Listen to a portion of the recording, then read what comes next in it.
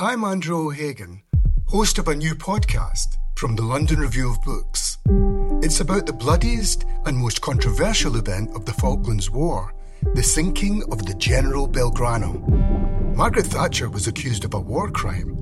The truth would only emerge in the pages of a private diary. This is the Belgrano Diary. Listen wherever you get your podcasts. Twice. Welcome to the London Review of Books podcast. For our best subscription offers, visit lrb.me/pod. Giorgione was born in about 1477 and died of plague in 1510. He's unique among famous European painters in that at different periods he's been credited with entirely different pictures. Even today there's great disagreement about what he actually painted.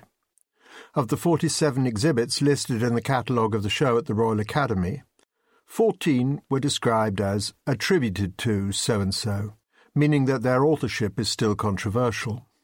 My own view is that this is an understatement, and that the attribution of more than half of the paintings is open to question.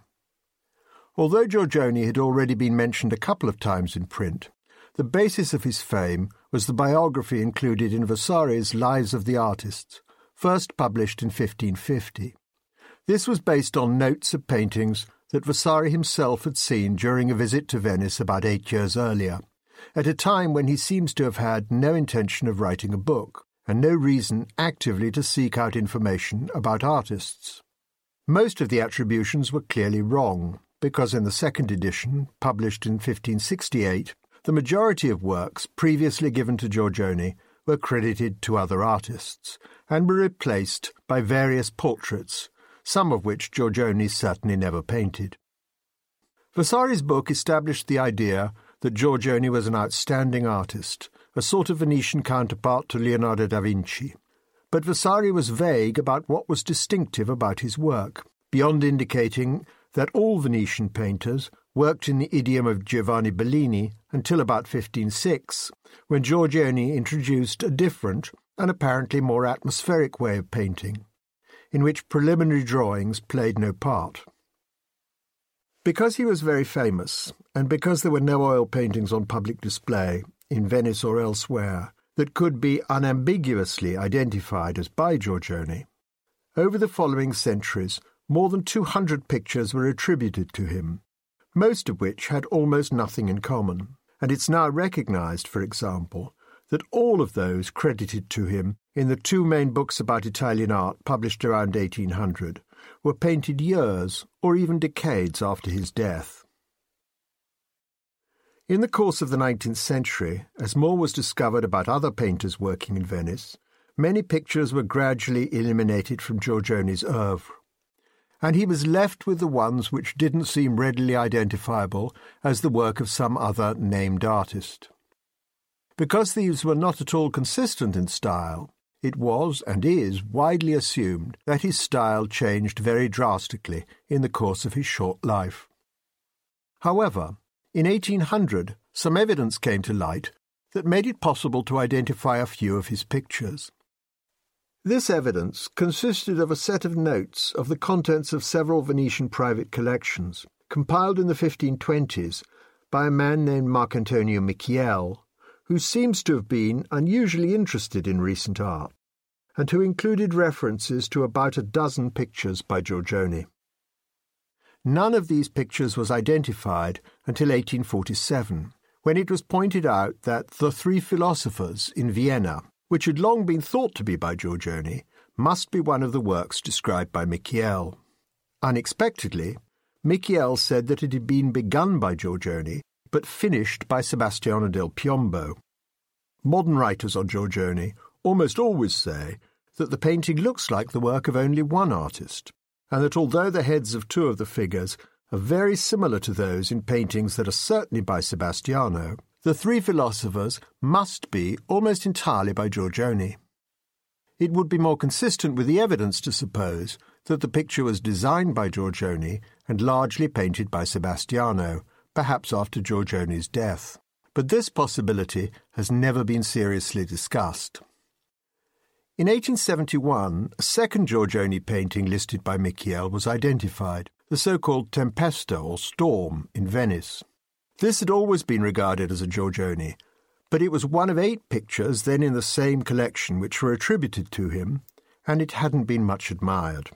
Now it became the only extant painting for which there was unambiguous near-contemporary evidence of his authorship. The third painting, identified as one of those by Giorgione described by Michiel, was a Venus in Dresden, which the famous connoisseur Giovanni Morelli claimed in 1880 was a picture once in the Marcello collection in Venice. According to Michiel, the landscape and a figure of Cupid, which had been eliminated by a restorer in 1843, were by Titian. The same picture had been described in 1648 by the Venetian writer Carlo Ridolfi, who added that Cupid was shown holding a bird. Morelli's identification, his apparent ability to recognize a masterpiece by Giorgione in a picture then considered to be a copy of a Titian, was long thought to be one of the great achievements of connoisseurship, but it can't be correct. A report of a detailed technical examination of the painting published in 1992 revealed that although traces of the Cupid survived, he can never have held a bird. This should have been obvious all along. The picture had been in Dresden since 1699, and had the bird been visible while the Cupid was intact, someone in the 18th century would surely have identified the Venus as the one by Giorgione described by Ridolfi. Over the past century, 2 more pictures have been added to the list of undisputed works, on the basis of old inscriptions found on the back of the panels. One is the Laura from the Kunsthistorisches Museum in Vienna, which, according to the inscription, was painted by Giorgione in 1506. The other is a portrait of a man in San Diego, dating from 1506 or 1508. The date has partly disappeared. Taken together with the Tempesta, these form a relatively homogeneous group, and it isn't difficult to believe that the 3 philosophers was designed by the same artist. They also fit with Vasari's claim that from about 1506, Giorgione worked in a style different from that of Bellini. But none of them looks much like any of the other paintings now widely accepted as by Giorgione. And it's telling, I think, that virtually all the famous experts who wrote about Giorgione's work before 1930 failed to identify the Laura for what it is, just as they accepted the Venus in Dresden. Yet their views on Giorgione continued to be cited as having some authority. The San Diego portrait is the star of the current exhibition. It's flanked by 2 portraits by Dürer of about the same date, both painted in Venice in 1506, and the comparison shows how effective Giorgione's innovations were in giving the figure a living presence and in representing the subtle effects of falling light. In the same room is a group of portraits of mostly dreamy young men, which in the past or even today have been thought to be by Giorgione. Some of them are rather beautiful, but none looks at all like the San Diego picture, which is more atmospheric, more subtle, and more lifelike, but altogether less sentimental. As a group, these pictures illustrate very well an attitude to the Italian Renaissance prevalent in the 19th century. But they don't look like the work of one artist, and there's no particular reason they should all have been painted in Giorgione's lifetime.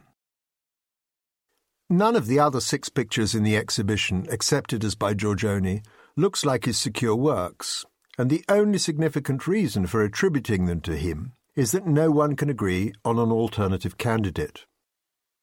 Almost all the experts are convinced, on the basis of no evidence at all, that apart from Titian and Sebastiano, who soon left for Rome, there were no other painters of real talent working in this general idiom in North Italy in the years around 1510, so it's not surprising that Giorgione and the young Titian are now each commonly credited with unrealistically vast numbers of paintings in a remarkable variety of styles.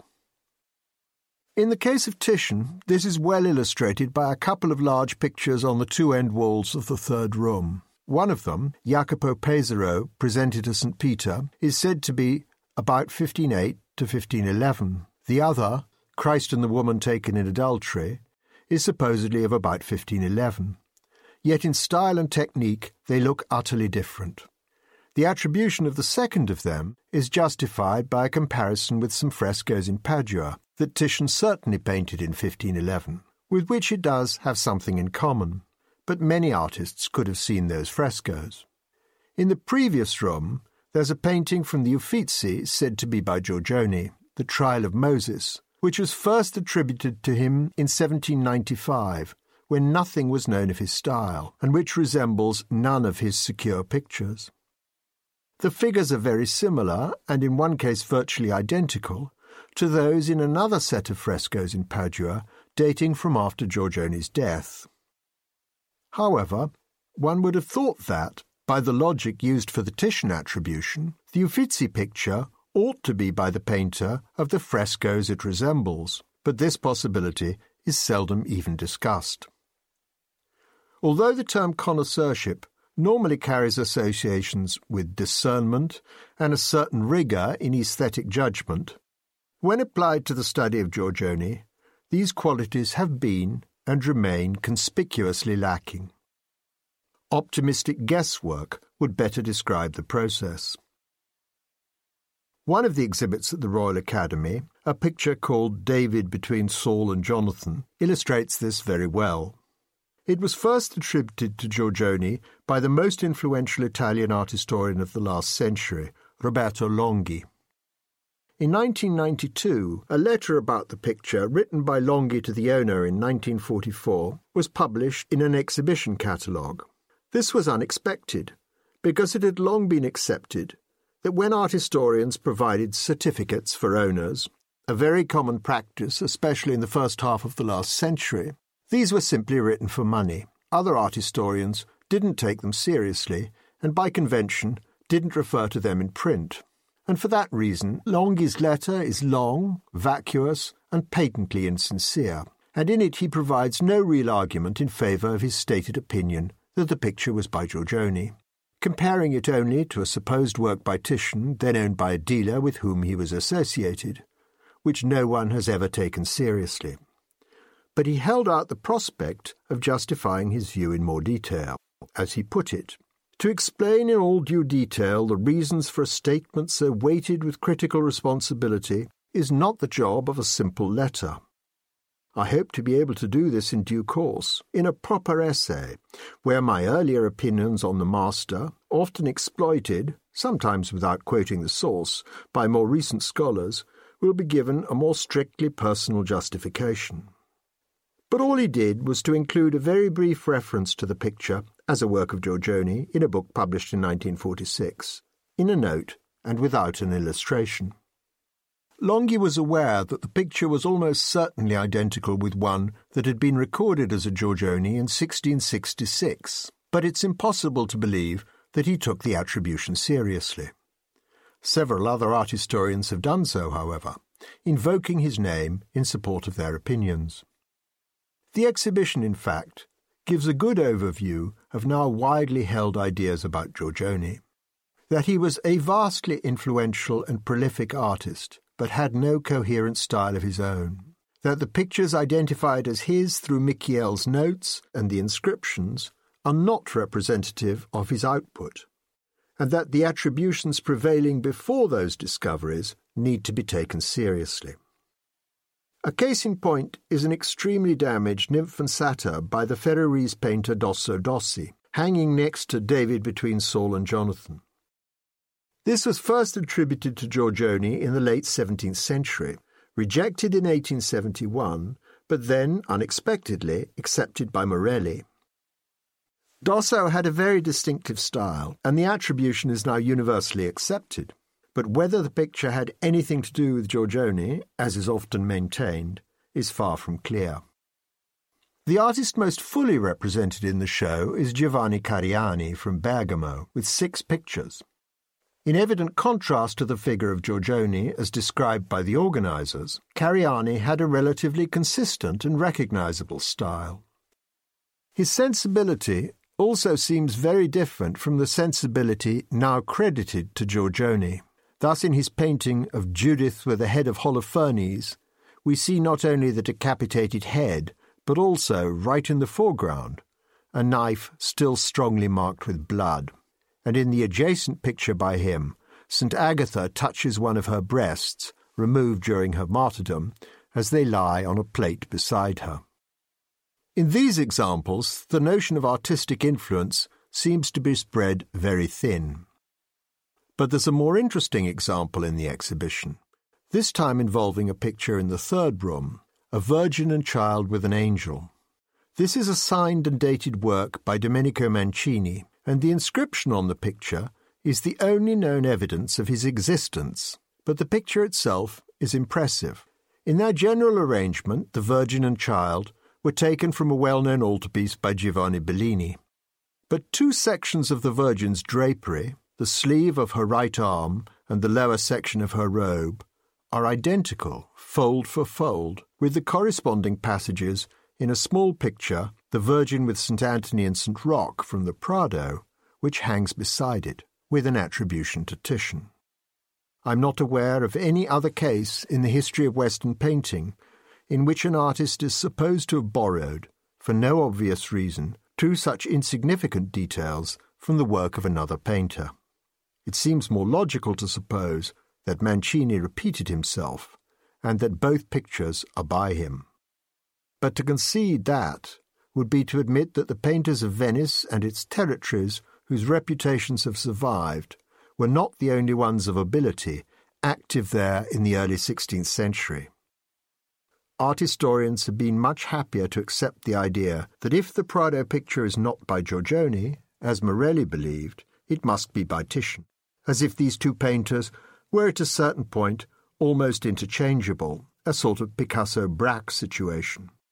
But that may be just wishful thinking, in the same way as the idea that almost all the changes in Venetian painting in the decade around 1510 were somehow due to Giorgione.